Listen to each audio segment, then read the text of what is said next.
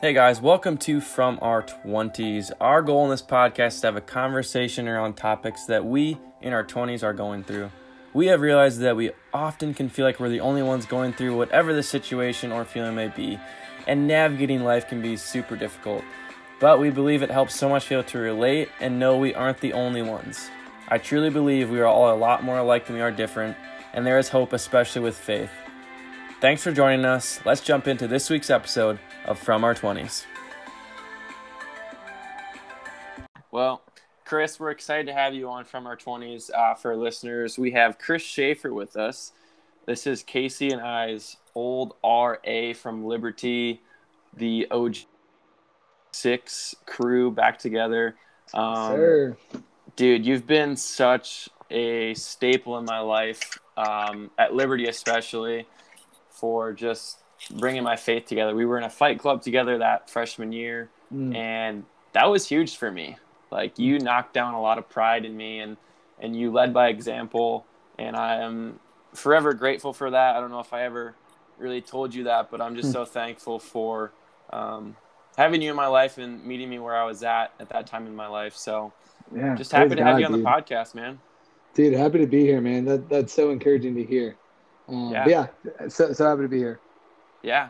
So I kind of want you, you maybe know a little bit about the podcast. We've kind of had the big theme around what do we do in our 20s? Like, we get out of college, we're in life now.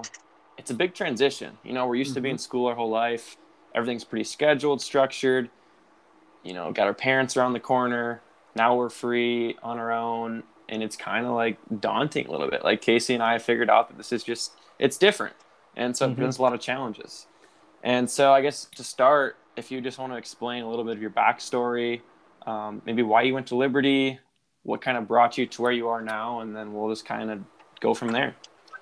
Yeah, for sure. And I'll add as context kind of beforehand, that in your 20s, life decisions, goals, changes, jumps seem so much bigger nowadays, and to which previous generations go, oh, you're just soft, which part of that fair, but I also think that what you guys are doing here is so important because the human experience has now been portrayed online rather than lived out, and so bringing like a humble real understanding of what it's like to be a 20-year-old and make some decisions and some mistakes is pretty cool. So I've been really a big fan of the podcast. I'll say that first thing.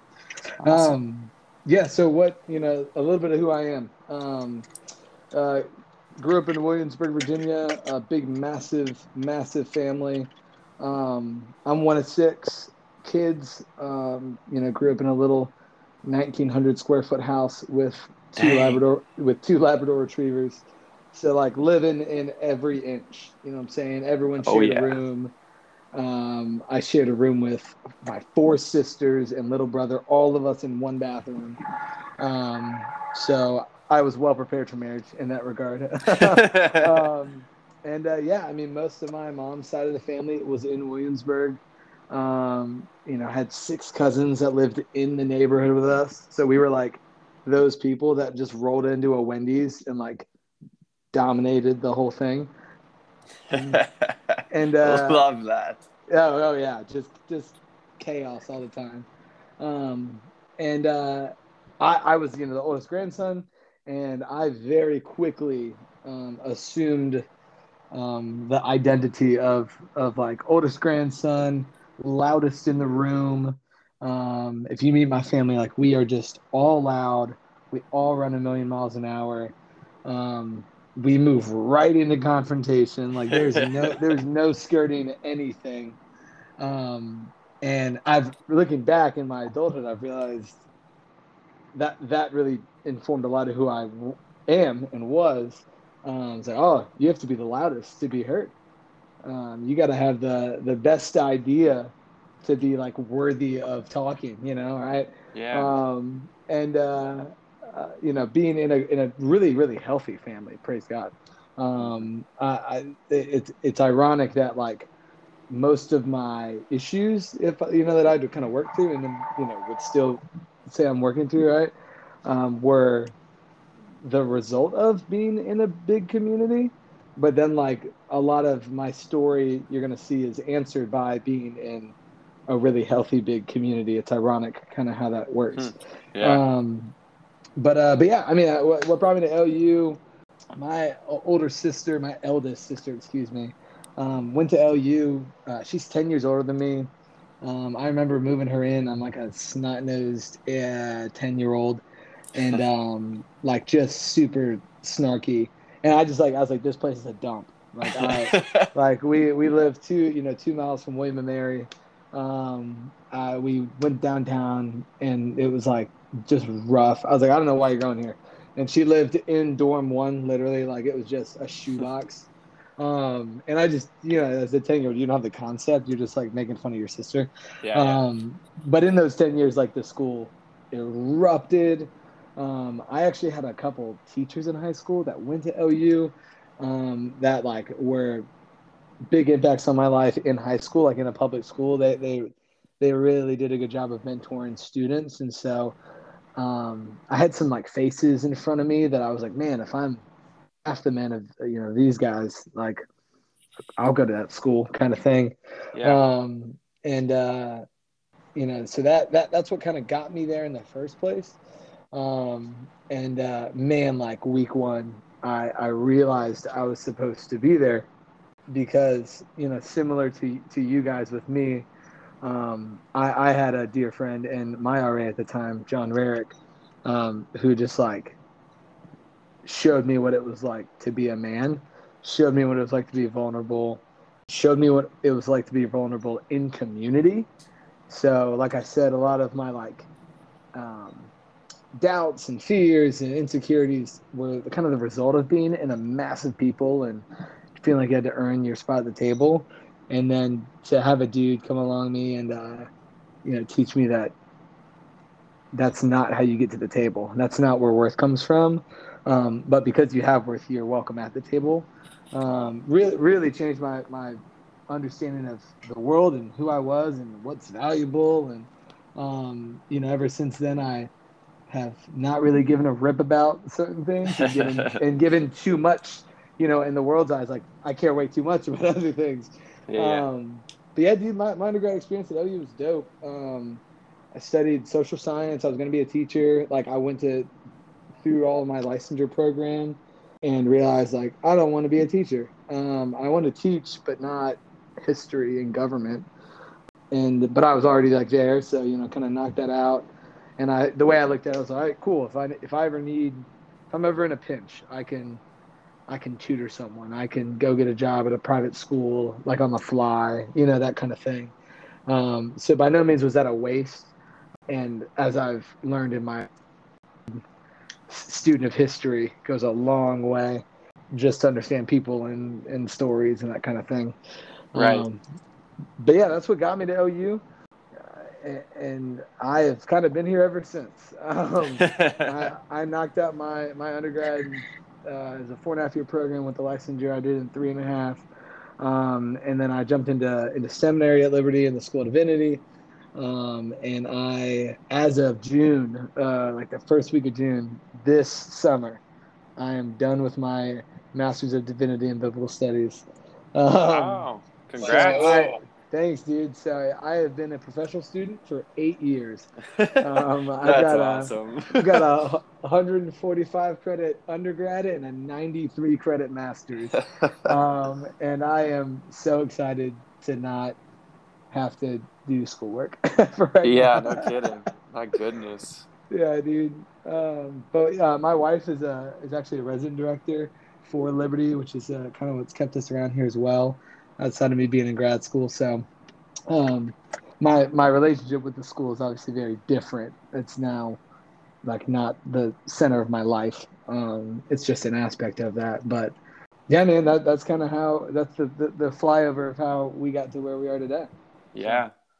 I think a common theme that we see it with a lot of like, at least like our friend group, and I'm probably going to rattle off a bunch of names that only mean anything to us three talking here, so you can cut this out for anyone listening. But I know like talking with David, and I'm sure John Rarick had it too, and Brandon, talked to you earlier about how you were a big influence in his life, but I know you poured a lot into Matt Applegarth in the same way, and he, by what you were to Brandon and to him, kind of Matt was the same. Matt was probably the most influential person in my life, and for sure. I've told him as much before, but I don't think anybody's changed my life for the better more than Matt has. And I guess by the associative property, I have you to thank for that, and then John and whoever's before him. But I think that's a common theme you see with everybody is they had a strong, whatever you want to call it, mentor, discipleship partner, whatever you want to call it, is, we don't grow in isolation. Yeah, no, by no means. And we should be standing on the shoulders of those who came before us, whether that's super close to that's like 6 years of a period at LU, from John to me to Matt to you. Yeah. But I mean, that's what parenting should be. I had a cool moment with my dad 2 weeks ago where, we're talking about what I do for a living and hey, I just got a raise and I'm making this much. And he's like, dude, my dad's a wicked smart man, smarter than I am, but never pursued school. He was kind of a dud when he was a young man. He was like, I was 46 the first time I started making that much money. And he was kind of beating himself up. And I was like, dude, I don't know what you're talking about. You should feel so proud that because you busted your butt, your son at 26 is making what you were making at 46. Yeah. So that principle is true for a lot of things. But yeah, as I think back through college, I think who I was around was as much, it was just as important as what I was learning in a classroom, if not more, because information's out there. If this was 40 years ago, I would not have been able to open a book because I wouldn't have known where to get the book, and I didn't have a library card, but with information everywhere, information is an easy part of school. But who you're around, who's influencing you, is crucial for sure. Man, yeah, that's such a important and key thing that I think people don't even realize. The 5 people you're around the most pour so much and have so much influence in your life. So legit having good friends impacts you more than you think. You can think you're the one impacting them, but look around and see who you're around with, and you're probably acting pretty similar to the people around you because they just have a natural influence on your life. Mm-hmm. No, for sure. So I don't, once again, sorry, I say, for reference, Chris, there's a lot of times where I say things and I preface it to Brandon, which is scrub this if it comes out the wrong way, because I have no idea the way things are going to come off. But don't want this to come out the wrong way. But I was talking with a buddy of mine here, and he runs a small business. You and I haven't kept up. I kind of run a couple things as well that I started after school. But I was taking inventory, and between January of 2021 and now it's been 7 months later, kind of same deal. I make double what I made 7 months ago. Let's go. And if I trace it all back, it's because I got invited back in January to once a month meet with a group of 5 guys who all run their own small businesses. And we just talk about, hey, what are our problems? What's our strategies? How can we help each other grow? What are we doing? And just, if I trace everything back, that was the pivotal moment is I saw growth in the business sense as soon as I got into a group of people who were trying to point their life, or at least one aspect of their life, in the same direction and help each other towards that goal. And I think we see the same, I think that can apply to basically everything, for better or for worse. I think that there's a lot of my friends who are wasting a lot of their lives, partying and sleeping around, not because they've expressly gotten in groups of people where that was the goal, but it was almost subconsciously understood that, hey, this is the direction of our lives that we want to point in by virtue of the places we go, the things we do, and the people we hang out with. And so I think that can cut both ways, but essentially, I'm sure you follow Jonathan Pecluda or whatever. What he always says is, your playmates in your playground will dictate the majority of your life. And it's absolutely right that I think it's very tough to be in a place with certain people and not start to move in their direction, whatever direction that might be. Yeah. Mm-hmm. No, for sure. So I have a question kind of about RA stuff, because I mean, obviously you get paid to be an RA like most schools, but Liberty had an interesting and different sort of mentality, or I guess responsibility, when it came to being an RA. Sure. So I'm just kind of curious of, like, obviously there's the money side of it, but why did you decide and choose to be an RA? Because that came with a lot of responsibility for not only just administration, but spiritual stuff over 40 or more guys on a hall. Sure. And I'll add, I don't envy some of the things you had to put up with that year. Yeah. From Oh, us or boy. from some other people. Sure. No, I hear you. No, yeah. I'll be frank. It's the way now the school's restructured a little bit, but it was very similar in terms of, a resident assistant at the time then as well. I got paid for admin. My job of moving, room requests, maintenance, move outs, white gloves, etc. Like that was what paid the $18,000 in scholarships. And I was aware of that, right? I was like, I've got a job to do, and that's what I get paid for. And I say that just to say, like, no one got paid for ministry. It was like encouraged at a Christian university, like you would hope it's expected. But by no means is it. And, I'm not trying to sit here and toot my own horn. I followed the model of, what I saw and who I wanted to be. But that's why some people were like, dude, Maury sucked. That guy, like, he didn't care about the hall. He just, did his job, hung out with his girl all the time, or, fill in the blank. Right. So I viewed the responsibilities. One as a way to help me, $18,000 a year in scholarships, because I would go home and work 2 full-time jobs during the summer to pay for school. And so that was a huge aid practically. But as you guys are sitting here and as our testimonies to it, like doing those jobs and having that role earned the spot for me to speak into things. Some of it's, like there's weed and guns on the hall that aren't supposed to be. Like, well, this really isn't like the conversation I wanted to have. Kumbaya, let's hold hands and talk about Jesus. But I also had the let's hold hands, kumbaya, and talk about Jesus. So that was worth it for me for sure. And I mean, dude, all of that was extra. That was fight clubs, a lot of the RHLM stuff, like that framework was not required by any means. So it was more just leveraging a position, which if you guys remember, like the 2 white gloves at the end of the semester, I started the semester by sharing my story. This is who I am. I'm an open book. My door's always open. And I meant that. And then I walk in and it's all right. It's time to be the boss of this, these 60 dudes. And I've got an hour's worth of of rules and regulations and procedures to explain. So when I come into your room to do your white glove check, like that's what I'm getting paid. I don't give a rip about your story. Like I give a rip about your story every other moment of the school year, except when I walk in to do your white gloves. I don't care how close we are. I failed Matt his junior year. You know what I'm saying? I was like him and David Brennan on Commons 2 couldn't get their ish together. So it was like, hey, we're gonna do this tomorrow because you guys are just I don't know what you're doing. And they're like some of like my people. You know what I'm saying? Yeah. Right. So that was kind of how I viewed it.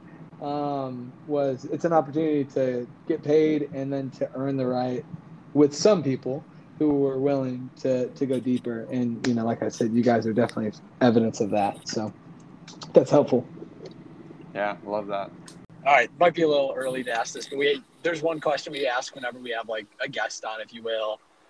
And it's, looking back, I guess the point of this podcast is, Brandon and I are, 24 and 23 respectively. Yep. No idea what we're doing with our lives. Well, so certain aspects of our lives are going better or more according to plan than others. Sure. But where, at the age of 18, just starting college, just finishing up high school, where did you think you'd be at the age you're at now? And, how is it different? Yeah. So 18-year-old me was super cocky and prideful. So I was probably, no, I'm just kidding. So I'm 26. I'll be 27 in October. I did probably think I was going to be married by this age. I don't know if that was just my perception of going to a Christian school or if that was pride or cockiness, whatever. But I did not think that I would be running a restaurant still. I didn't think I'd be have done seminary by any means. What was the question? What's different? Well, when you were 18, so you're 26 now, almost 27. Yeah. Where did you think, when you were 18, where did you think you would be, or give it your best guess? It's hard to remember that far back. How different is it? And maybe just talk through yourself evaluating that. No, I follow. I thought I was going to be a high school history and government teacher, like that cool guy that taught the AP class and like coach tennis on the side. And I thought that was going to be my life. And married or not, I didn't, I wasn't sure, but I was like, that's what you'll be when you're 26.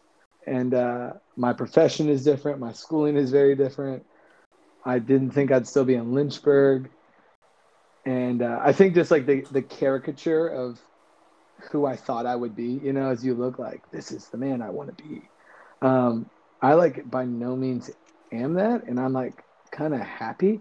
And there's not like one reason for that, but it's so cliche, but like the story to get from then to here has been way better than like if I could just boom in 10 years, this is where I'll be. So yeah, a lot of that is very different.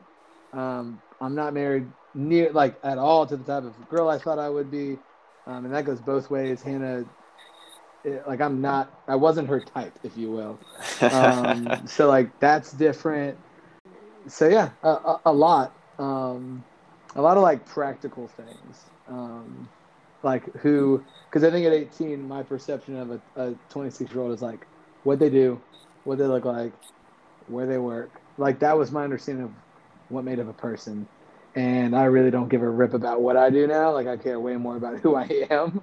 So it's just funny that that's what 18-year-old me would have thought, a good 26-year-old was. Man, so that's good. For those who don't know, and also I'm just personally curious about the first half of this question. Who did you think, like, what was the type of girl you thought you'd end up with? And then maybe just describe Hannah for anybody who doesn't know. Sure, yeah. Where is she? Is she around? I got the office door closed. She can probably hear me because I'm loud. But we laugh about this all the time. Like, and it's as we're, mentoring couples that are dating or freshly married or whatever. Like, we're very open about this. I thought I was going to be married to the little like dainty, 110-pound like super artsy hipster girl. What? And like my wife is 5'5", is a solid curvy girl, and is like the biggest personality, strong leader. Isn't like dainty. There's nothing dainty. Like personality, her volume, and I like wouldn't want it any other way. So I'm like not talking crap. You guys are like the same then. Yeah, but bro, like I wake up like this and I go to bed like this and I run on 6 hours of sleep like this all the time. So if I didn't have someone like this, I would just steamroll them. Like my mom all the time is like, Christopher, my parents are intense in different ways, and I like got both of their intensities. It's like my dad's a workhorse and my mom is like just mentally like she just keeps going. And I like have both of that. And if I didn't have a like dominant leader of a wife, like I'd be a mess because I need someone to like rein me in. You feel like when I need it. And she thought she was going to be married to some dark featured, tall, quiet guy who was in the military. That like because her parents were military. I don't know about the quiet part. Maybe because she intimidated a lot of guys. I don't know. And so it's just funny. Like we make so much sense, but like neither of it, like and not even looks, right? Like looks are a part of it, but like who she is not who I thought I'd be attracted to. But like that type of woman, I'm like, oh honey, like you're a girl. I need a woman, like, not to say you can't be small and dainty and be a woman, but like the ones I brushed elbows with, like, nah, they're not cutting it. So, you Oh know, man, that's good. yeah. Yeah, I guess in that vein, I mean, in your 20s, one of I think kind of like the three things that you're navigating are like the three F's: faith, family, and finances. Just pulled that Southern Baptist gem out right There it there. is. What would you say in terms of like, I guess, family or like dating relationships? You've counseled a ton of guys, I know from personal experience. Yeah. What would you say are some of the major mistakes, and then like the things that you think guys do right, or the things to do right that you're seeing in guys or girls in their 20s when it comes to finding someone to date? I know Liberty kind of has its own weird dating culture. Sure. No, yeah. But I guess both inside and outside of that. Yeah, no, I mean, and it's I manage a restaurant, and I primarily am in the kitchen now, and I'm rubbing shoulders with rough and tumble dudes that have no faith whatsoever, and I'm like still giving them like advice, and it's a lot more pragmatic, but I think that God's way is the best way. So like you can speak into anywhere, if you will. So yeah, I mean, some of the mistakes. I mean, like first things first, like when everyone's like, when the rubber meets the road, everyone says that they want to be like married to their best friend. But then like most people don't date their best friend. Like, you know what I mean? Like when I'm 65 and looks are gone, and if I'm 80 and like I'm probably not working anymore, so it doesn't really matter what my finances are like.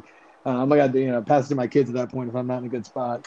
That's sarcasm. But like you want to look over and see like your best friend, and when like stuff hits the fan, like you want to see your best friend. So that's kind of the first thing. People chase after whatever thing they want, and it's typically not friendship. Man, she's super hot. She's exciting. She's got life together. She's got a cool family. She's got a cool car. Fill in the blank with whatever, right? But like, are you friends? Because that's going to keep going. So, I mean, that's one thing for sure.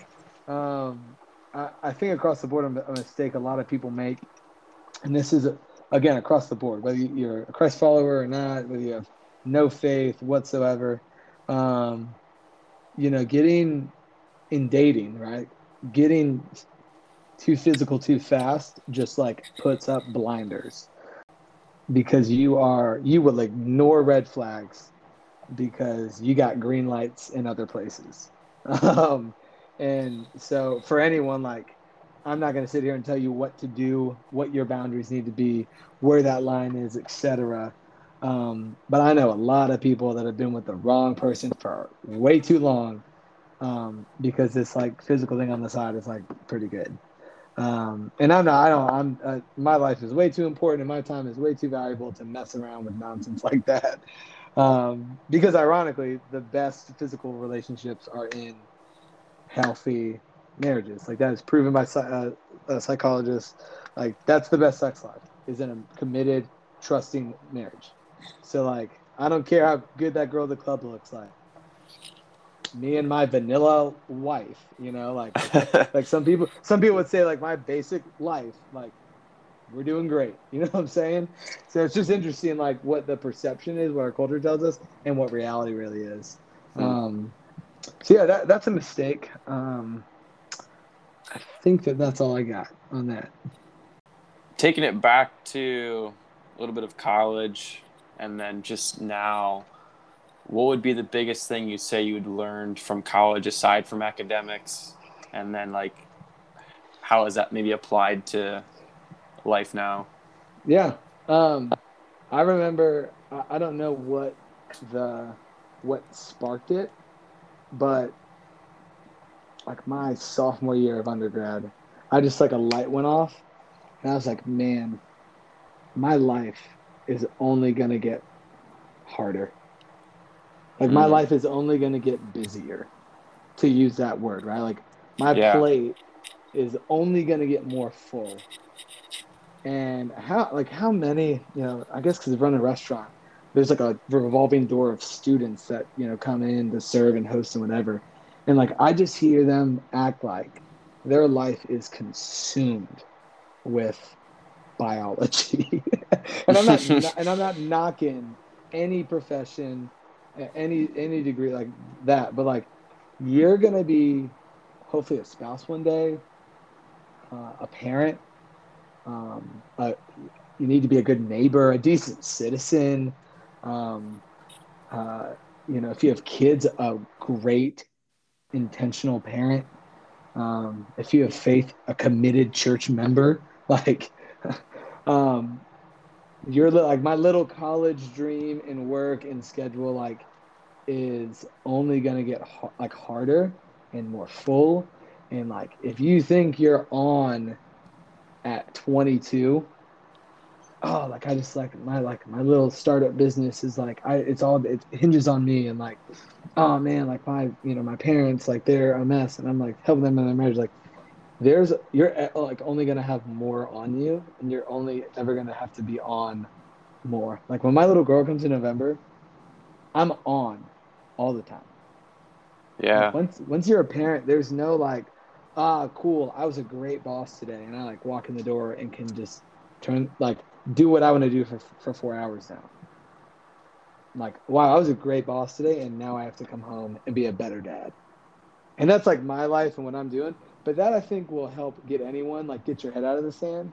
Because whatever you're pursuing, whatever your goals are, like you're only gonna have more on you. And this isn't the hardest it gets. So like learn to manage it. Like, and I think that helps with anxiety and scheduling and like all prioritizing things, like all of that. At like kind of the macro level, if that makes sense.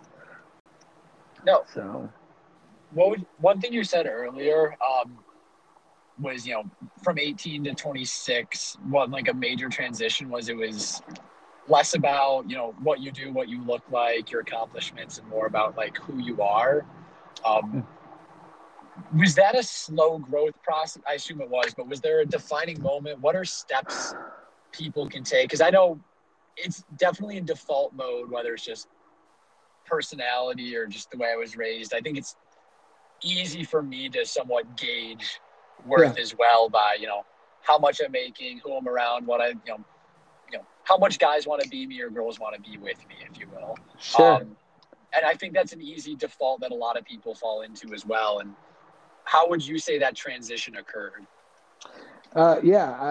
It's definitely the easy and like natural place that we all drift to. So I'm by all means still learning it. Um, the breakthrough moment that then like I had to keep learning after I learned it, right, was, and you guys have heard this, the difference between role and identity. Um, a role is something you do. It's temporary. It's often earned, um, and so a lot of things can be a role. Supervisor at work, dean's list, fill in the blank, state athlete, and we oftentimes look for worth through those roles. What did two men do at a casual dinner party? Hey, Steve, what do you do for a living? And whatever Steve says, like I'm now going to attribute worth to based on its standing in our culture. Steve's a lawyer. He must have it all together. But Jim is a mechanic. Okay, like dirty jobs, but you can still make decent money there. You're not Jim, but like Steve or whatever name I'm using. You're not a lawyer, but like okay, like that's not too bad. Oh, you run a Taco Bell. Oh, okay, cool. And we ascribe worth and value to people based on a role.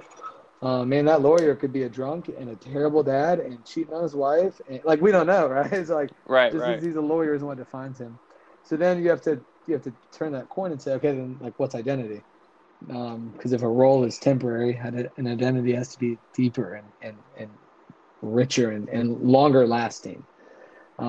It's typically not earned. I would argue it's given by God.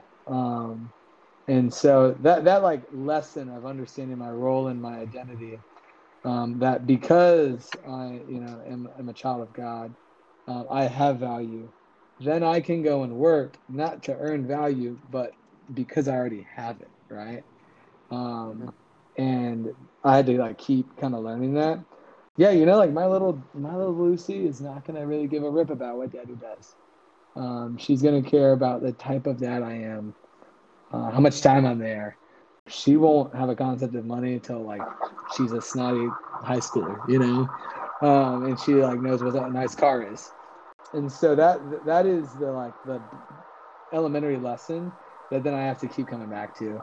So something that Hannah and I do often as an exercise is pick a point in your life that's coming up and talk about who you want to be by that point.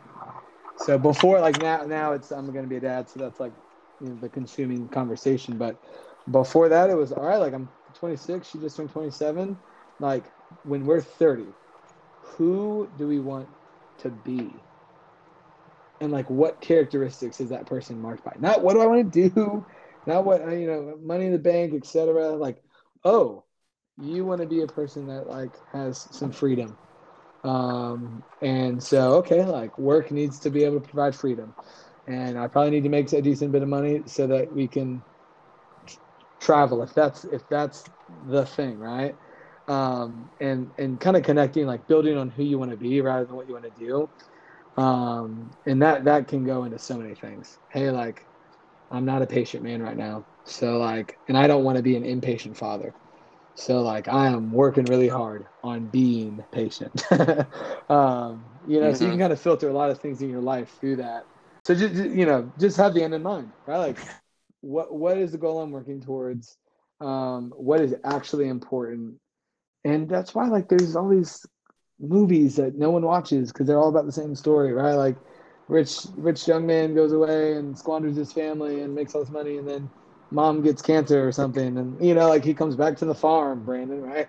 And it's like, oh, I missed all of this life, and my little cousin grew up, and it's like, how many times does our culture have to tell us this before we actually start believing it?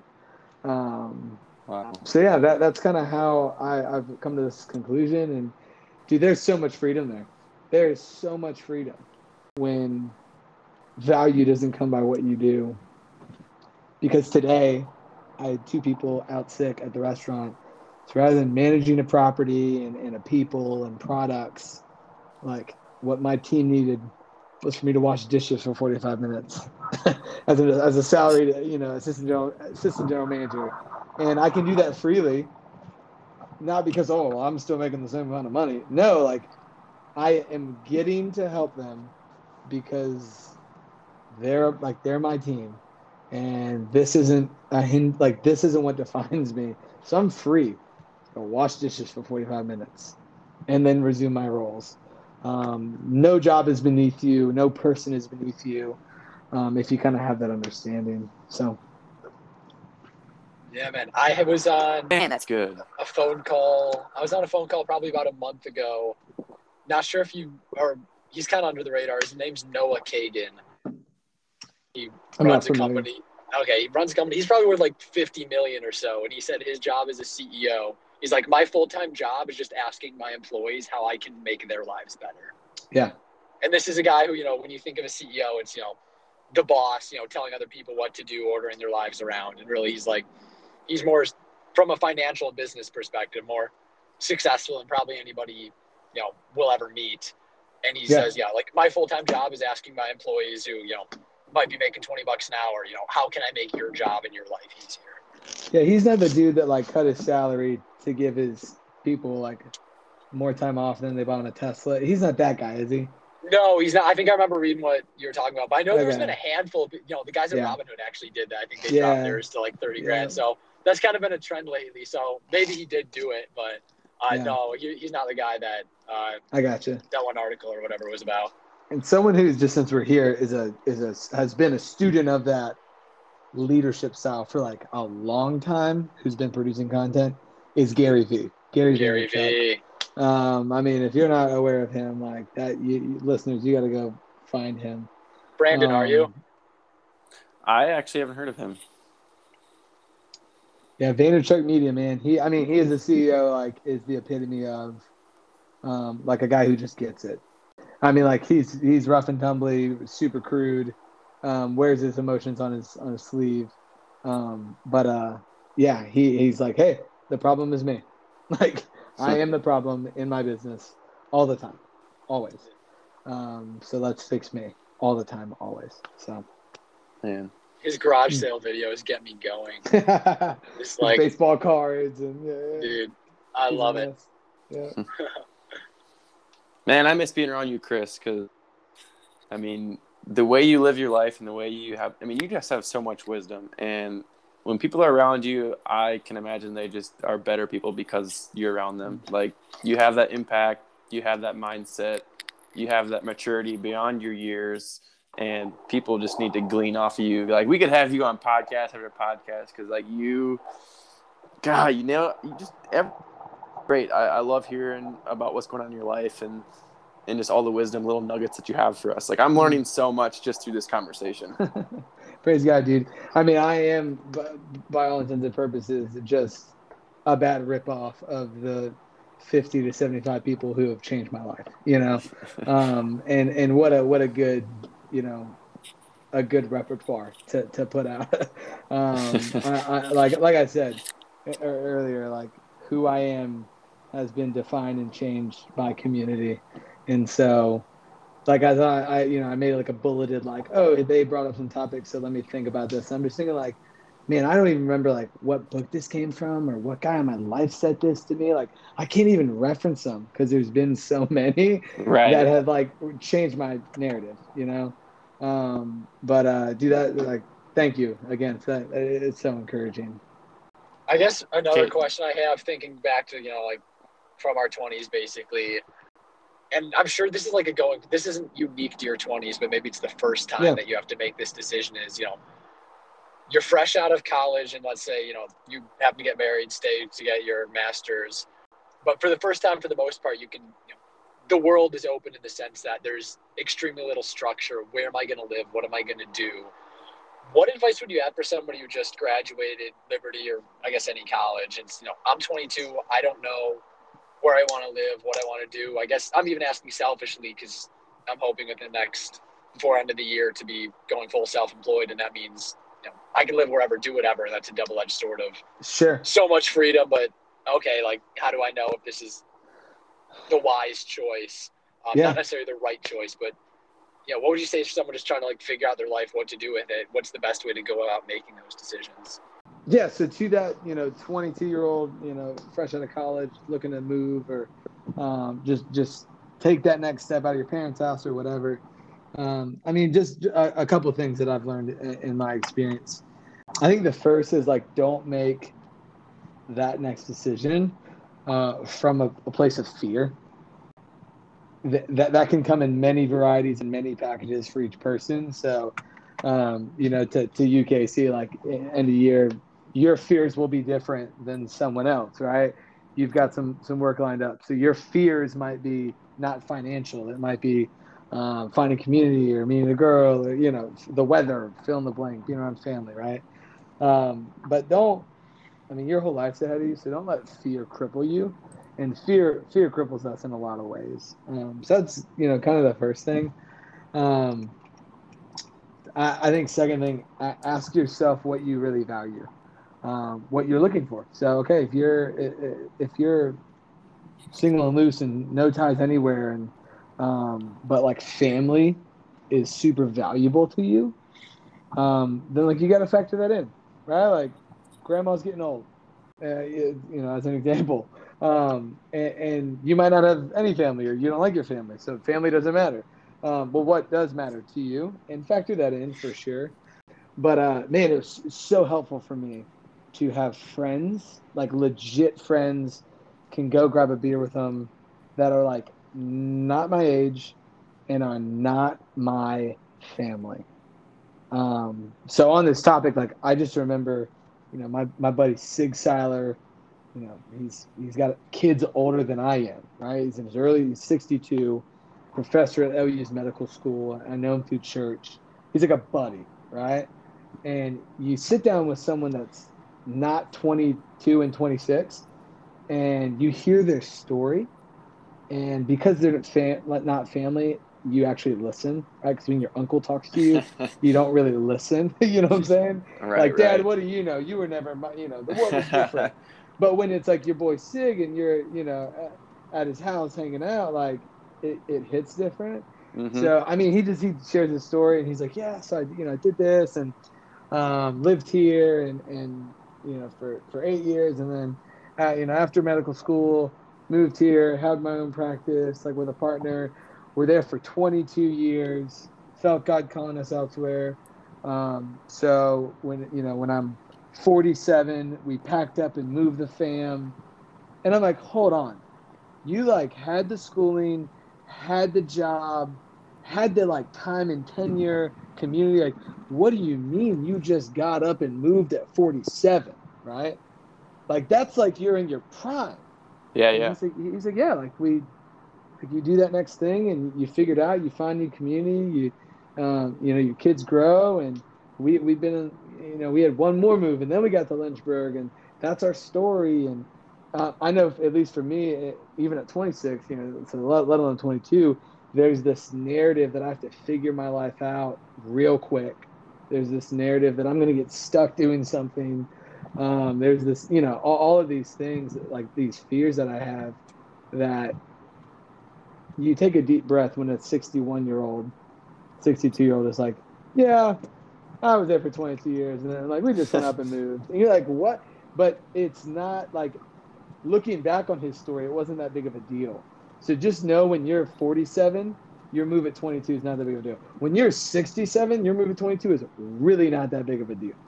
I'll be frank. So there's some grace, there's some growth that you can have in that. And then lastly, man, and this is just like decision making in general. Man, the owner of the restaurant I work at, he gives this to me all the time. It's just an acronym for when not to make decisions. It's HALT, HALT, like halt, stop walking. Right. And it's I'm sure you've heard this. It's if you're hungry, angry, lonely, or tired. Like that's not the right time to make a decision. So if you at 22 find yourself just beat down and wore out of school, like probably not the right time to make this jump. Like maybe you need to like go be with some fam or like keep that part-time job for that summer to like have the right mindset for when you make that jump. If you're lonely and you think that this next city or next job is going to fix all your problems, it's not. So like don't make a move based on being lonely. You know what I'm Yeah. saying? That like in any moment is helpful, let alone like a big life change. Right. Yeah. It's so easy to make a quick, hasty decision when you're caught up in the emotions and you don't think straight. So I think it's just sitting back and wait until you're in the right mindset, like you said, to make that because that is a big decision. And you don't want to just do it based off of an emotion. It's just it can be dangerous. Sure. Yeah. And nowadays, like the world is your oyster. You can research a place and a job before you even go there. Oh yeah. Whereas it, used to be like, wow, I thought the city was popping and it's not. Or, you're going to be less surprised, if you will, practically about some of the things in a move. So yeah. Yeah. I don't know if I have any other big questions for you, Chris. I mean, what more can we, there's so much more we could get from you, but like, I'm still soaking it all in. I don't got anything else. Yeah. We'll want you back on for sure. For if there's like a topic, for sure. Yeah, no, I would love that for sure. I just have like one more thing I think that is helpful. That I'll just kind of wax eloquently on. I kind of sat down and thought like, okay, if it comes up, what's been the biggest things I've learned? And, it changes in seasons of life, in school, out of school, in a job, married, single, etc. But it's something that I think you guys experienced when we lived, in very close proximity. It is being like willing and prepared to live an interruptible life is so important. I talked, previously about how life is only going to get busier. There's going to be more on your plate. And so I do all that I can to be really diligent with what is on that plate, so that when life is unplanned and chaotic and interrupting, because it's going to happen, I've checked enough boxes. I'm prepared enough to be flexible for people, for situations, etc. I can't take credit. I've had to learn this the hard way, but my salary is minimum based on 45 hours a week. So I minimum work 45 hours a week. I did residential full-time grad school at the same time. Spent time with my wife, and I, committed church member on the leadership team, making one of the 4 sermons a month I was producing, right? Yeah. And I didn't know this till after the fact. My siblings just kind of share this on vacation, but when they call, I answer. And, they never feel like Christopher doesn't have time for me. Praise God, because I don't have time for them. And oftentimes it's just some of my sisters being needy and, wanting to just talk, right? Yeah. But it made me so happy. Like, honestly, I was like proud of myself that when, my siblings and family call, they never feel like they're a bother. Yeah. And man, how many people, whether it's your best friend who's in a tough spot, your cousin that, is lonely, your neighbor that, is suicidal, or fill in the blank with the crazy stuff that's going to happen to you guys in your life. Man, do I want to be able to interrupt my life for those people, because people matter way more than the other crap we're doing, and so that's something I'm still learning. This, when this little girl comes, my life will morph and change, and Hannah and I will have to learn how to be interruptible with a newborn. You know what I'm saying? Yeah. No kidding. Middle of the night. Yeah. But like, that is just so important to learn in your 20s, that you don't want to be that like hyper rigid, irritable 45-year-old. And you all know someone that is coming to mind. Yeah. You know what I mean? Yeah. So like, don't do that. Like, learn now and like think about who you want to be, not what you want to do, and make efforts to be that person. Yeah. If you're not interruptible now, you won't be then.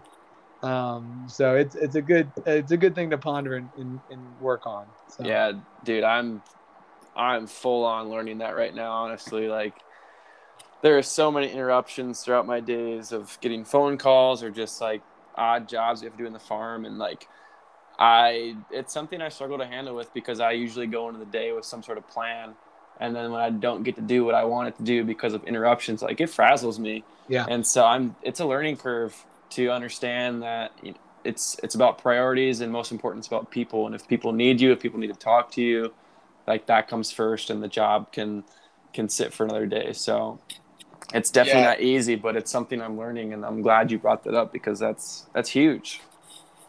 Yeah, when I think back to one of the times in my life that I felt like the most loved, to bring up Matt again, somebody that you poured into a lot, and then he poured into me, was probably 2.5 years ago. I just got dumped like the weekend before White Gloves, and it was near East Campus. I walked over to like his dorm while he was doing, like, I know he had so much going on, and he just saw me and was like, get in the car, and like took me out to like the Wendy's drive-through, and like went back to my and Brandon's apartment. We were just like, he was there just like chatting during the night, just kind of like watched a movie or whatever. And it's like, I know when he got back that night, he had so much he had to do, and like I was an extreme inconvenience to him during that time. But just thinking that, he was willing to be interrupted, to give up everything that he had to do to, help somebody, who needed it at that time. Yeah. And that meant, if I think, like, literally, if I'm counting top 3 times in my life, I think I felt the most loved, ironically, was like the day I got dumped. I never felt more loved, just by somebody else. Right. Yeah. And I mean, like, that's beautiful to hear. And then the dark side of the moon, if you will, is what happens if Matt always lived his life where every person was important. Mm-hmm. Like, he wouldn't do anything well. So there's like a fine line of Sure. I'm Yeah. gonna do what I can control. So when the uncontrollable comes, I'm ready. Like, nope, I know that I have time to spend with Casey. It's no problem at all. Like, and I'm not lying to you. I'm not neglecting stuff. And even if I am, I know I can get away with it, right? Like, and so it's a balancing act for sure. Yeah. But we know it's coming. Like, we just don't know when and how, and but like, might as well be Exactly. prepared for it. Yeah, so, that's so good. yeah. We just thank you so much, Chris, for hopping on with us. You shared some awesome fire wisdom. Like, I'm gonna probably because I'm gonna need to hear it again because it's awesome. We're just thankful for your leadership, especially back at Liberty, and just kind of giving us more foundation for our faith, and just grateful for that, and grateful for the man that you are. Such a good friend to have. I mean, it's been a pleasure that I have been very humbled by. So thank you. Yeah. Cool. That is all we got for this episode of From Our 20s. We'll see you next time.